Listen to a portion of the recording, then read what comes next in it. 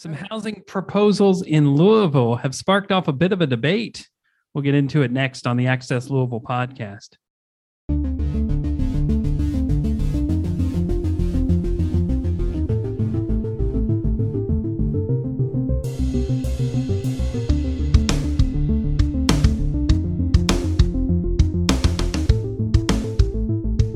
Thanks for joining us. My name is David Mann, and joining me today is Jason Thomas.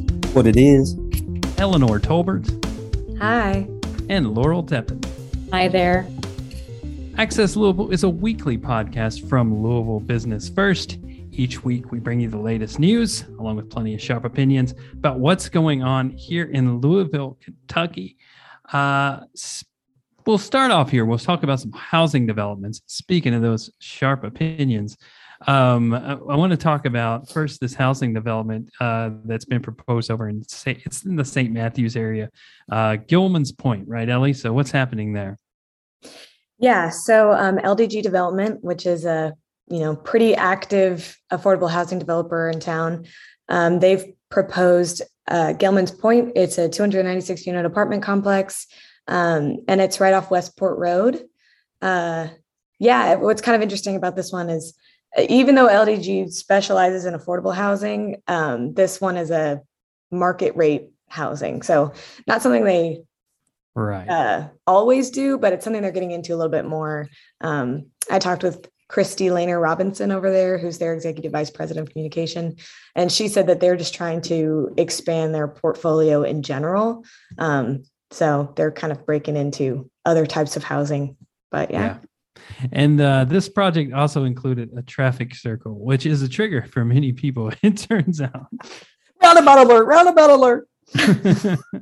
Yeah. She said that there's just like a weird traffic pattern there where you cross a train track and then get to an intersection. But since you just crossed the train track, there's no stop sign. So they're introduced this roundabout to kind of like improve that. And especially because there's going to be a lot more people there. There's going to be a lot more cars going through that area. Nothing brings people out of their shells more than talk about a roundabout, man. Yeah, I don't know what it is. Like, when I enter a roundabout, I generally I am confused, but I think that is the point, is to slow you down and make you watch what you're doing rather than flying right through there. So like when I'm in a roundabout, I'm like very closely paying attention to where I'm going. They're statistically they're safer than four-way intersections, and they move the traffic faster because everyone like slows down and like starts looking at what they're doing. So I don't have a problem with roundabouts, but some people do. Yeah. Let me tell you about the Facebook debate that has occurred on this story and another story you wrote, which we'll talk about in a few minutes.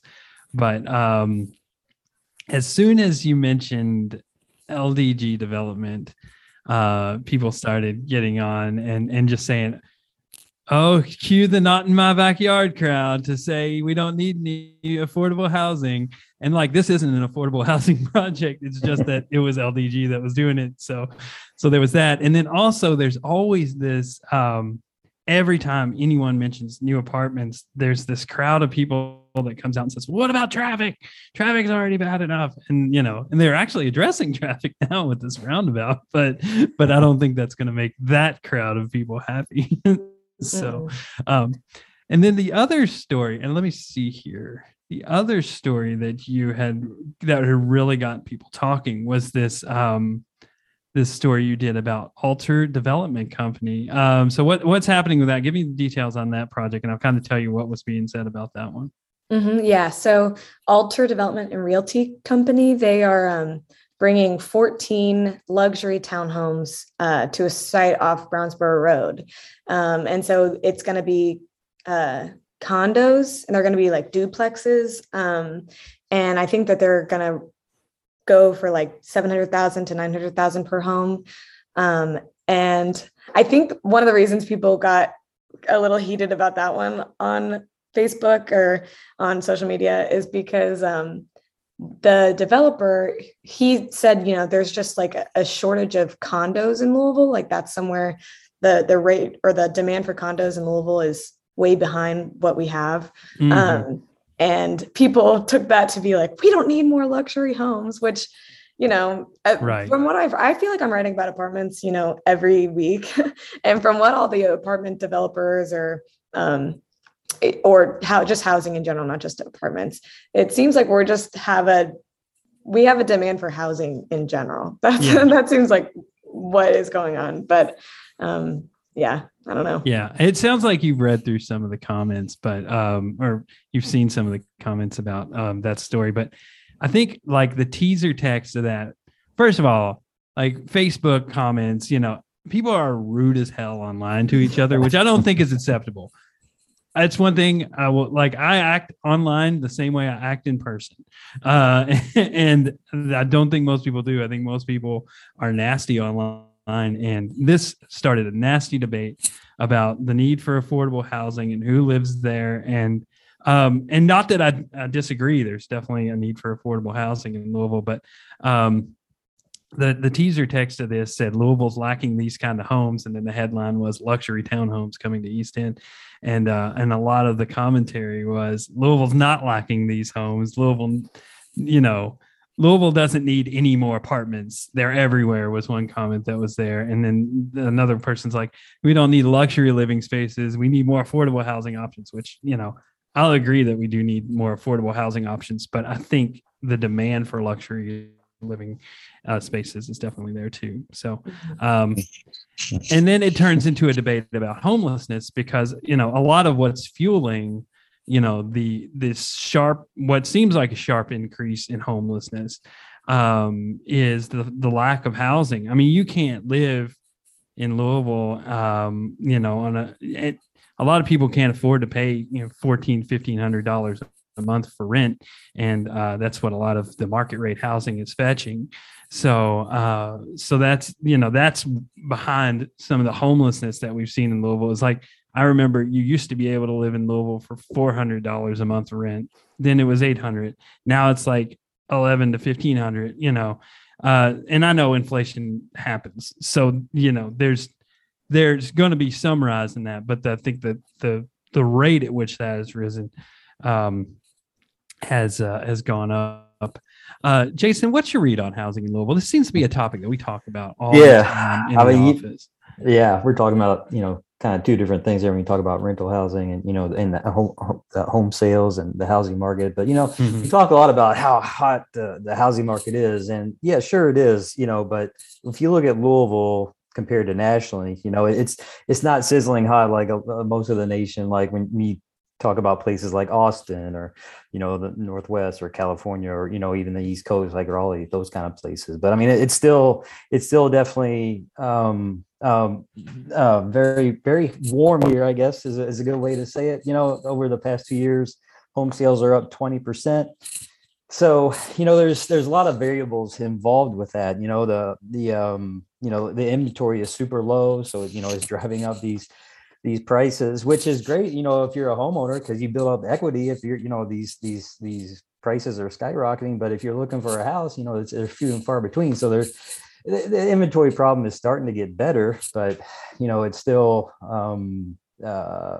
a problem when you're somebody like me who's looking to maybe move somewhere else, wants to sell his house. He can make a nice profit from it, but then it's a double-edged sword, as we talked about before, because now I'm in the same situation as those people looking for those homes with low inventory that prices are skyrocketing. So it's happening nationally. It's happening here, not quite as crazy as other places, but it's certainly happening here.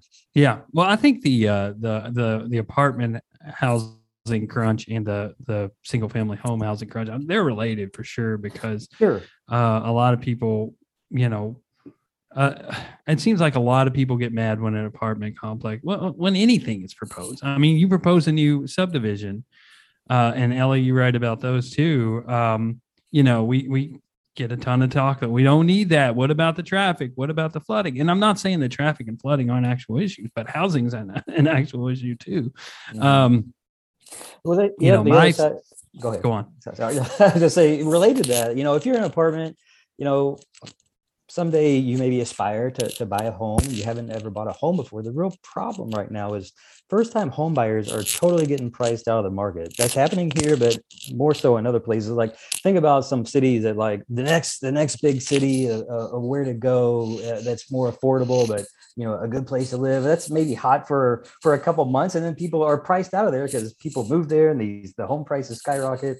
So it's a real challenge for these maybe apartment dwellers who maybe are young, like Laurel and Ellie, or like, hey, one day I'd love to buy a house, but you're looking for those entry level first time home buyers. It's a real challenge to find something. Mm-hmm. So yeah, I think you're right. Like, I mean, I don't know. It's two different things going on with different types of construction, but at the same time, it's the same problem. There's not enough houses. There's not enough inventory for people to live. And, maybe some people, I mean, I aspired to own a home when I was young. I guess when I got into my late 20s, but when I was in my early 20s, I didn't really care. Like that didn't really cross my mind too much until I was like, oh, I need investments. That's when I started. But again, they're if you're savvy, you make that choice, I think, earlier in life. So anyway, Ellie, one more thing. You wrote about Hy-Vee this week. Always with the food talk here on this podcast. So Hy-Vee, new grocery store coming to town, giving Kroger a little competition. Where's it going?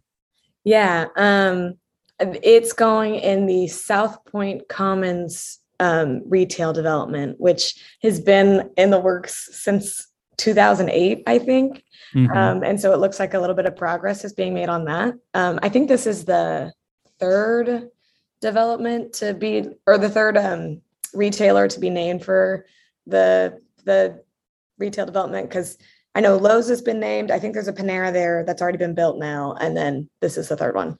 So yeah. Yeah. And that also sparked off a debate. Is Fern Creek South Louisville? That's a question.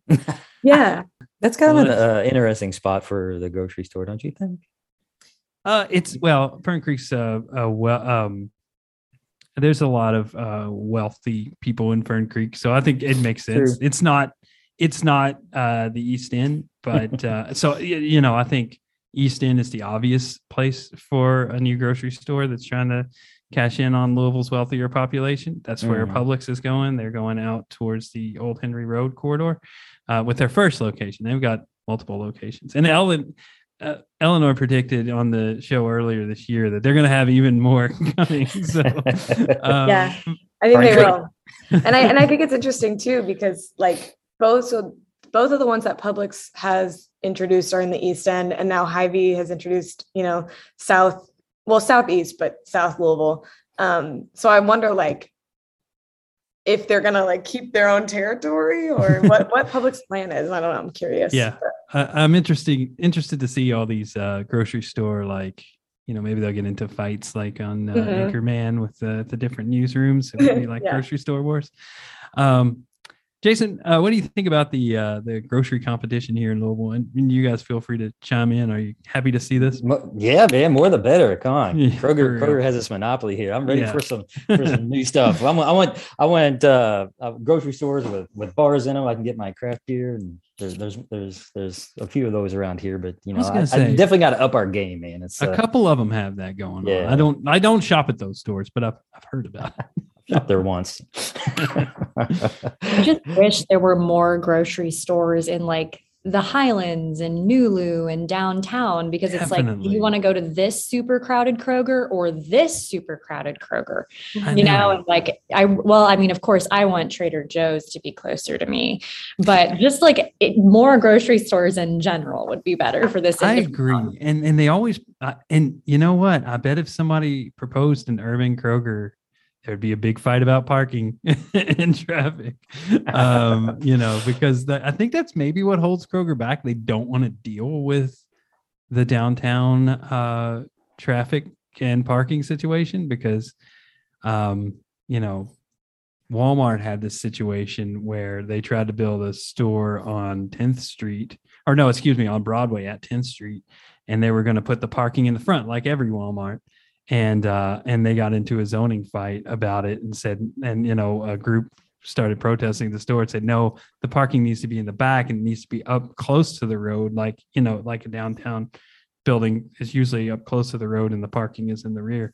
And it turned into Walmart walking away from the project, because that was a very famous Louisville fail from years ago, because I think a lot of people were just happy to see Walmart go into this spot at Broadway and 10th, or wait, maybe it was 18th and Broadway, excuse me, because they wanted to see some development there in the West End. But we get into a lot of fights in this city about zoning and parking and traffic. You gotta every time embrace. we talk about downtown, like, what does downtown need? What's one of the first things that everybody says? It's always grocery store, right? But then again, it's like it goes back to the affordable housing debate, and the apartments downtown, these upscale apartments, like you mentioned earlier. Who can afford these $1,400, $15, $50 rents? So it's a tough nut to crack, man. Yeah, it is. Anyway, we'll move on. We'll talk. We'll switch gears. We'll talk a little bit about Norton Healthcare. Speaking of investment in the West End, you went to a huge press conference this week, Laurel, and it was from Norton. So what all's going on over there? Yeah. So, I mean, we're talking about the lack of resources in the West End with like the grocery store conversation, but healthcare is another big issue in that area. And a hospital hasn't been built in the West End for more than 100 years until now. Yeah, that was pretty much the big thesis of that press conference. Yeah, but Norton Healthcare and Goodwill are building this whole campus that's going to include, a new hospital. I believe off the top of my head, it's 26 beds. Might have to fact check that. And there's also going to be Goodwill's facility there, which is going to be called the Opportunity Campus. That's going to have a bunch of different businesses just to provide support. And I think the thing that was most interesting about this is these leaders went in and surveyed individuals who live in the West End and asked, what are your greatest needs? And they kind of based that project around this. Yeah. It's exciting to see. $100 million development in the West End. Like Jason, just opine on that. What is that's really substantial. When we saw that come across this week, it was like, whoa, we got to get this out. So. It was a real eye opener. I mean, it's pretty amazing what's happening in the West End right now, isn't it? I mean, look at what happened in the past couple of years with the Norton Sports Complex. And I was looking at Twitter, a couple of weeks ago, and Sadiqa Williams was talking about, is how amazing that complex is. And they hosted their first nationally televised event on ESPN, man. The West End getting some major love with with that complex. And, you have the Village at West Jefferson that Eleanor wrote about, a couple months ago. And, you look at this and what's coming in the next 5 years there's a lot of talk about, removing that 9th Street divide to even, there's some projects in the works to, with Waterfront Park going west and getting rid of that 9th Street barrier there. So there's really a lot of momentum and synergy, it seems like, happening there. And it's a long time coming, Yeah. And a lot of, like you said, momentum from people, different organizations, large and small, trying to make a difference. Keep pushing. I know there's a ton of cynicism out there. And like I said, Facebook's a nasty place. People say nasty things there, but I really hope this keeps going. To see this kind of investment. I mean, and we do a story about Norton, $100 million, but there's other stuff like Jason, I just sent you an email about, some small investments that are being made in Black-owned businesses, and it's awesome to see. So it's good to see it at different levels. So. Yeah, it is great to see that, but you really have to hand it to Norton though too for putting their money where their mouth is, because a lot of it can just be talk. But with their investment with the sports complex and now this one and the health, the Health Equity Institute that's there at the Village at West Jefferson, Eleanor and Laurel have both written about. It takes those big investments to move the needle. It takes them all, but though you need those those big names like in Norton and, up in Indy, you have Lilly that doing everything. So it's good to see, these big companies, or nonprofits or organizations really get involved. For sure. And it'll be cool to watch this project develop. So let's see here. One more Norton story outside of the West End, way to the east of here. I think that's to the east, right? Norton cyber attack. Norton was cyber attacked this week at one of its facilities. So Laura, what happened there? Yeah, well, we don't really know that much, granted it's a security issue. But Norton actually recently sponsored this facility that was established in Madison, Indiana called King's Daughters Health. The possessives there are kind of hard to say, so you'll have to excuse me for stuttering through that one. Yeah, so basically there was a cybersecurity threat. They reported it to law enforcement, and then they hired some cybersecurity experts to check it out. As far as they know, this only affected the King's Daughters Health facility. And they're cooperating, but for right now, they don't have some internet services, including email, but they're still serving patients, and everything else seems to be on mark. Yeah.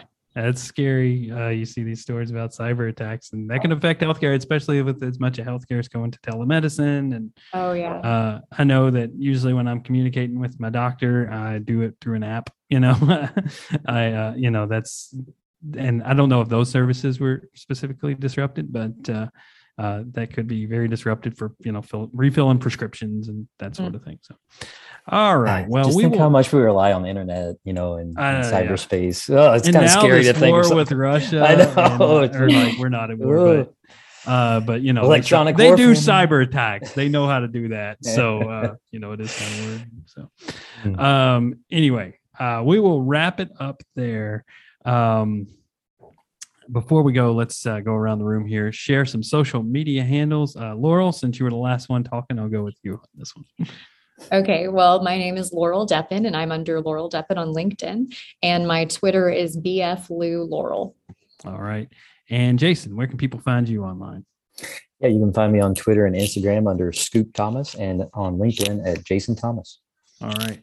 Eleanor, where can people find you? You can find me on Twitter at BFLouEleanor, and you can find me on LinkedIn under my name, Eleanor Tolbert. All right. You can find me under my name, David A. Mann, on LinkedIn. I'm also on Twitter and Instagram under the name DMan3001. If you like this podcast, you can find it on popular podcast services, including Apple, Google, Spotify, Stitcher, and Radio Public. If you're a longtime listener of the show, you know that I tried really hard not to say the word podcast during that sentence, which I usually say like 16 times.